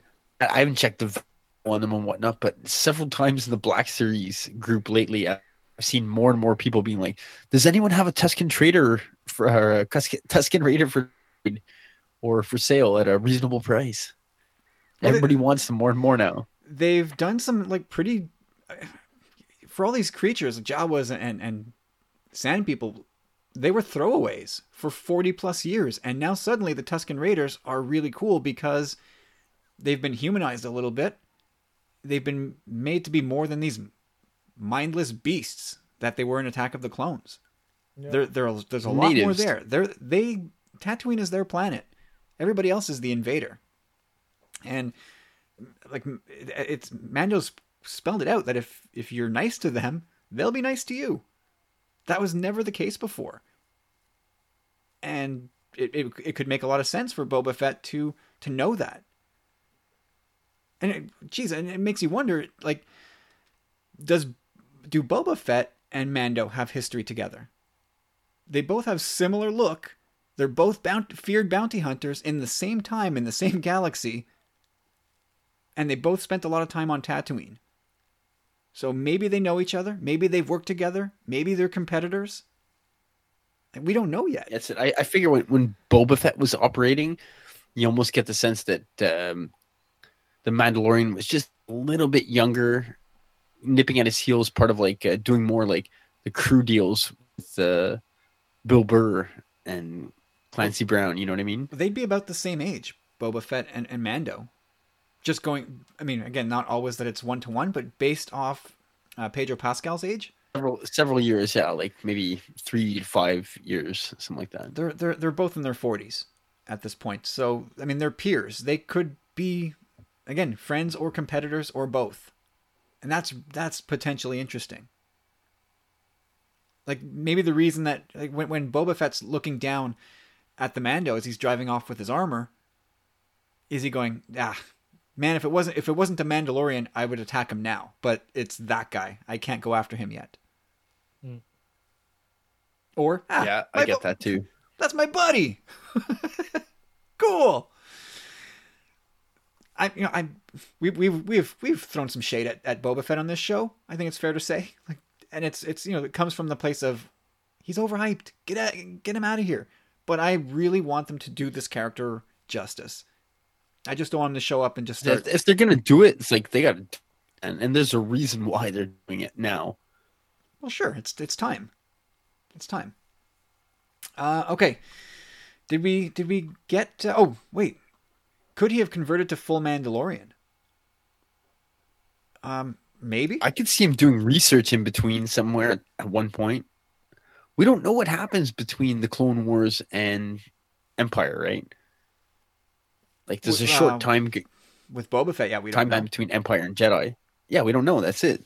It feels like he's been straight up bounty hunting the whole time. If I had to guess. Yeah, that's it. Like, I am curious. Like you said, like I want to know what we mentioned a couple weeks ago. He's super stoic and stuff like that. Like he looks the way the Mandalorian acts in a way. Like barely talks. He's no good to me, dead. You know, like just looking around, super like calm, cool. Just the badass. Just the way he goes out, it's really sad. But maybe he did adapt the way of the Mandalorian. Like there's so many unanswered questions. It just would have been well. I guess then we'll find out when he went full Mandalore, right? Because if he's straight up bounty hunter into Empire Strikes Back through Return of the Jedi, and he's still just bounty hunter. Like when he gets knocked down to the Sarlacc pit and crawls out and decides to have this whole change of heart and I got to rethink my life kind of thing. Who would have shown him this is the way at this point? Like, or who would have taught him the way of the Mandalore at that point? And if he wasn't prior to that, though, like, let me ask you this, Kyle. You would probably know this if there's an answer. But, much like the Jedi, at one point, they go and they get their crystals and they build their own lightsabers. I would think it's kind of somewhat similar for the Mandalorians in the sense, when do you get your armor? How do you earn your Beskar? And the last we see him in the Clone Wars, he does not have his Mandalorian armor. He's wearing different types of helmets and whatnot. So how does he get that armor is another question that needs to be answered. And why? And what does it mean to him? Well, he takes it from his dad after his dad's killed. And I think he just doesn't wear it because it doesn't fit him. Well, I get the impression that the helmet that he's using is not Jango's. Well, that's what I mean. His whole armor is not his own. In the Clone Wars, for sure. I mean, I just don't think it would fit a child. But I mean, No, what I'm saying is the armor, you think the armor that Boba Fett has is Django's old suit? I think so. Okay. I'd be stunned if it wasn't. I mean, it's obviously been painted, but that's no big deal. I don't know. I always thought that personally Boba Fett works by his own code. But bringing him back into a show called The Mandalorian, when we've got now a Death Watch Mando and we've got Bo-Katan and that side of things, it's hard to think that Boba Fett's just going to come in as this, or Boba Fett's going to come in and just be like, "What's Mandalore? I don't know what you're talking about." It feels like he's going to have his own take on the situation. Okay. Wayne, thank you, sir. Great saber dart this week. Awesome, yeah. All right, one more for this week, and we'll wrap it up. It's a quick one here from our good pal Rick over at Jam Transmissions. Rick says, "Where is Michael Biehn? He was announced as a cast member for The Mandalorian back in March. When do you guys think we'll see him, and in what capacity?" What do you think, Carlos? Well, it was rumored that he was gonna be in the show as a bounty hunter. Mm-hmm. I'm gonna go back to my thought, and I definitely see him with like a towel around his head. So maybe he's Dengar. Oh, that would be cool. Maybe. The way that makes sense is Boba Fett sends an email to Dengar going, "Hey, buddy, remember me? Guess what? I'm alive, and I got a story for you. I need your help." And Towelhead Dengar shows up, and it's Michael Biehn. You think he uses an Android, a BlackBerry, or a Palm Pilot to send the email? Oh man, Boba Fett. I don't know. Maybe he's not a Palm Pilot guy. It's. Yeah, I see him like getting really frustrated with the stylus. Like, it's not happening. Yeah, he's more interested in using it as a stabby thing. Yeah, exactly. I see him as a BlackBerry dude. Yeah, he's more of a BlackBerry, a rugged, old, trusty BlackBerry. You know that gray one with the black keys that everybody used at some point in the mid-aughts. 2006, 7, 8. I never had a BlackBerry, but I wish I did, so I could just roll that little ball. I see him just like playing Snake and rolling that little ball. The Great Dragon playing bricks. Yeah, yeah. Yeah. So that was my thought. Like, he kind of has that face of like little scruffy. He could pull off the Dengar thing, but they'll probably won't do Dengar. They'll do like Ben Gil, and it's like Dengar's son or something stupid. Yeah, I would love for it. I would not say no to it being Dengar. But although there was a sketch that was like, when it was announced, or it was never really officially announced, but when it was heavily rumored and all the major trades picked it up and sort of confirmed it, there was a sketch that was put out there. And it looks nothing. It's not, if that sketch is true, it's not Dengar. It's closer to a Mimban Han Solo look. Nice. Than it would be to Dengar. So I don't know.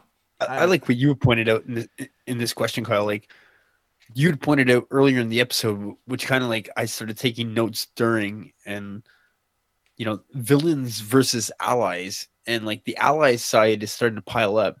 And you were mentioning earlier that Gideon, and even just not necessarily even Gideon, but there needs to be more opposing forces against him.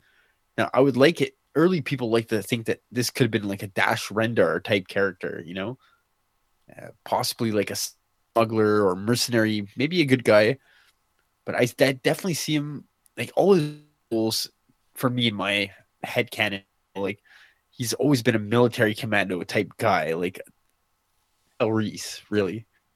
Like, I can't see it going down any other path. So being small chance, another Mandalorian, big chance, either another bounty hunter or a mercenary that's probably opposed to him. I don't think I see him being a friend. And I think I see him being a threat probably in episode probably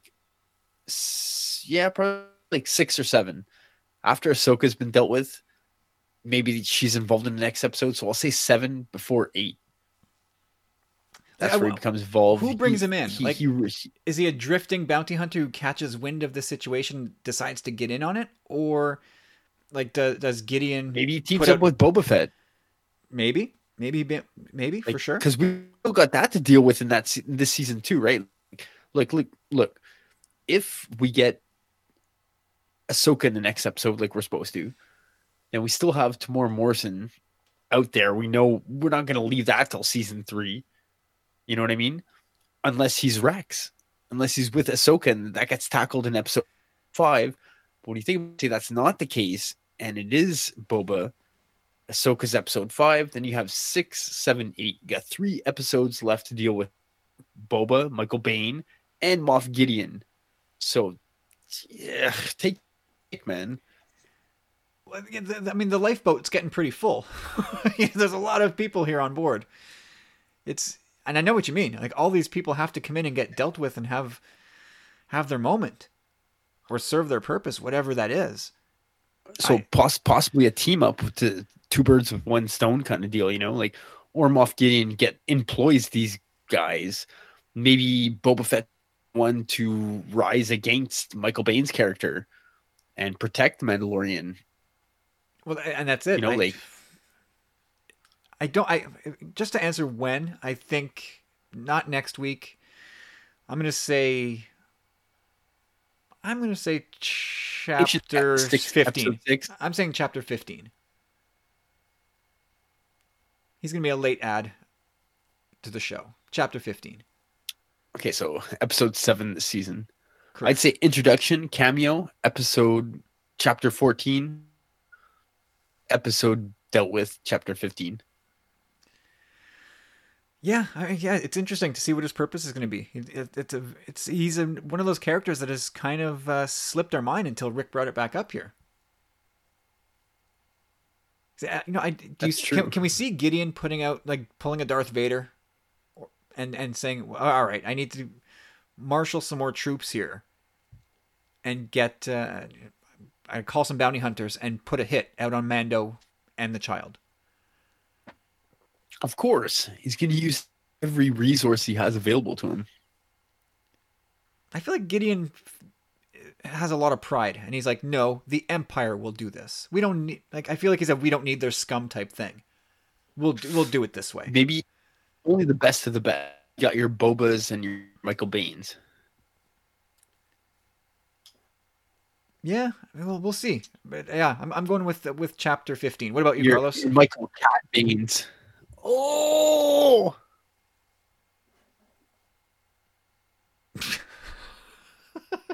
Come on, man. Yeah, so you were just asking for him. You said 15. I'll go 16. He's a finale guy? So that's the last episode? Probably, yeah. I mean, I don't have a real strong feeling about it, so let's just go last episode just for fun, just to be different. Cool. Rick, what do you think? I'm expecting you to talk about this with Pete and or Eden in your next episode. But that is it for this week, guys. Thank you, guys. Saber darts are flying, man. They're flying everywhere. Thank you, guys. Wayne, Jeff, Rick, and we had another one from Kigo. We're gonna bump that ahead to sometime in the future. It's a good one. I want to twist you guys up in knots over it. Damn you. We'll keep that for a future date. We got to wrap this one up. We're almost 2 hours deep here. That's gonna do it. Thank you guys so much for listening. If you want to send your more saber darts, we have an absolute blast answering those. Let's keep the momentum going. You can send your questions, your saber darts, to tumblingsaber@gmail.com. Put saber dart in the subject. Why not? Let's really live this thing. Or hashtag saber dart on Twitter, and we'll get to your questions on the podcast. If you want to help us out in any of these other ways, that'd be great. So make sure you subscribe to the pod anywhere, wherever you listen to pods. Subscribe.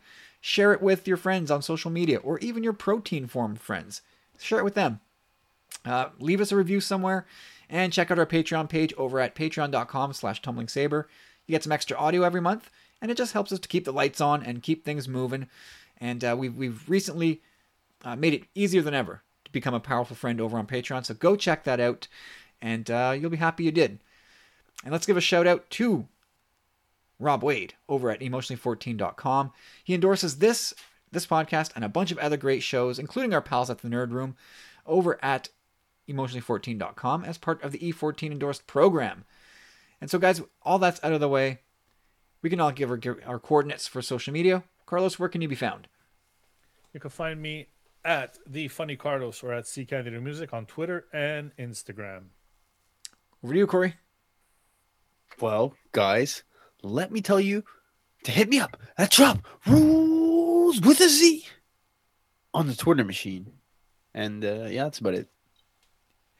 And you can also find Corey sometimes in our cool Facebook group, our closed, cozy Facebook group where we talk Star Wars all the time.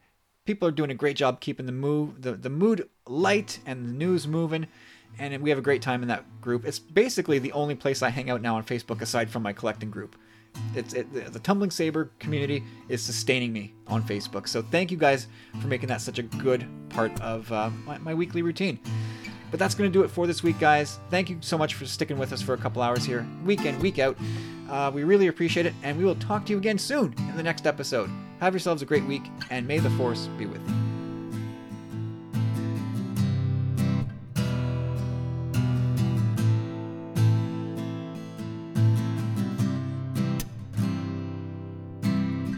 Static draws me closer to your place, willing me through my dreams, fall away. Signs blindly to the lines on your face, beating strong, drifting, and I relive this dream over and over and over again. Please don't leave my heart broken, bleeding. Don't believe it, don't believe it. I wake up sweating, not breathing, if only to see you next to me, sleeping soundly, smiling, not relive this dream over and over.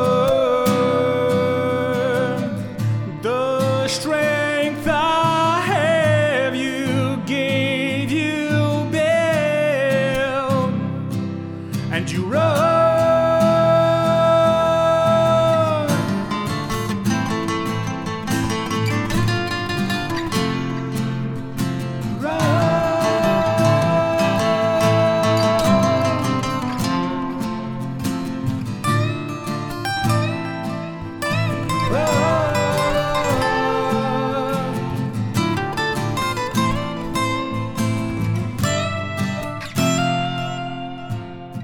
And I find the strength that you gave. Those walls you build is all for me, and I become the man I want to be. Your love and your run. Please don't leave my heart broken and bleeding. Now you're running away, darling. Please don't leave my heart broken and bleeding. And how you're running, why you running, why you running. Please don't leave my heart broken Why you running? Why you running away, darling? Please don't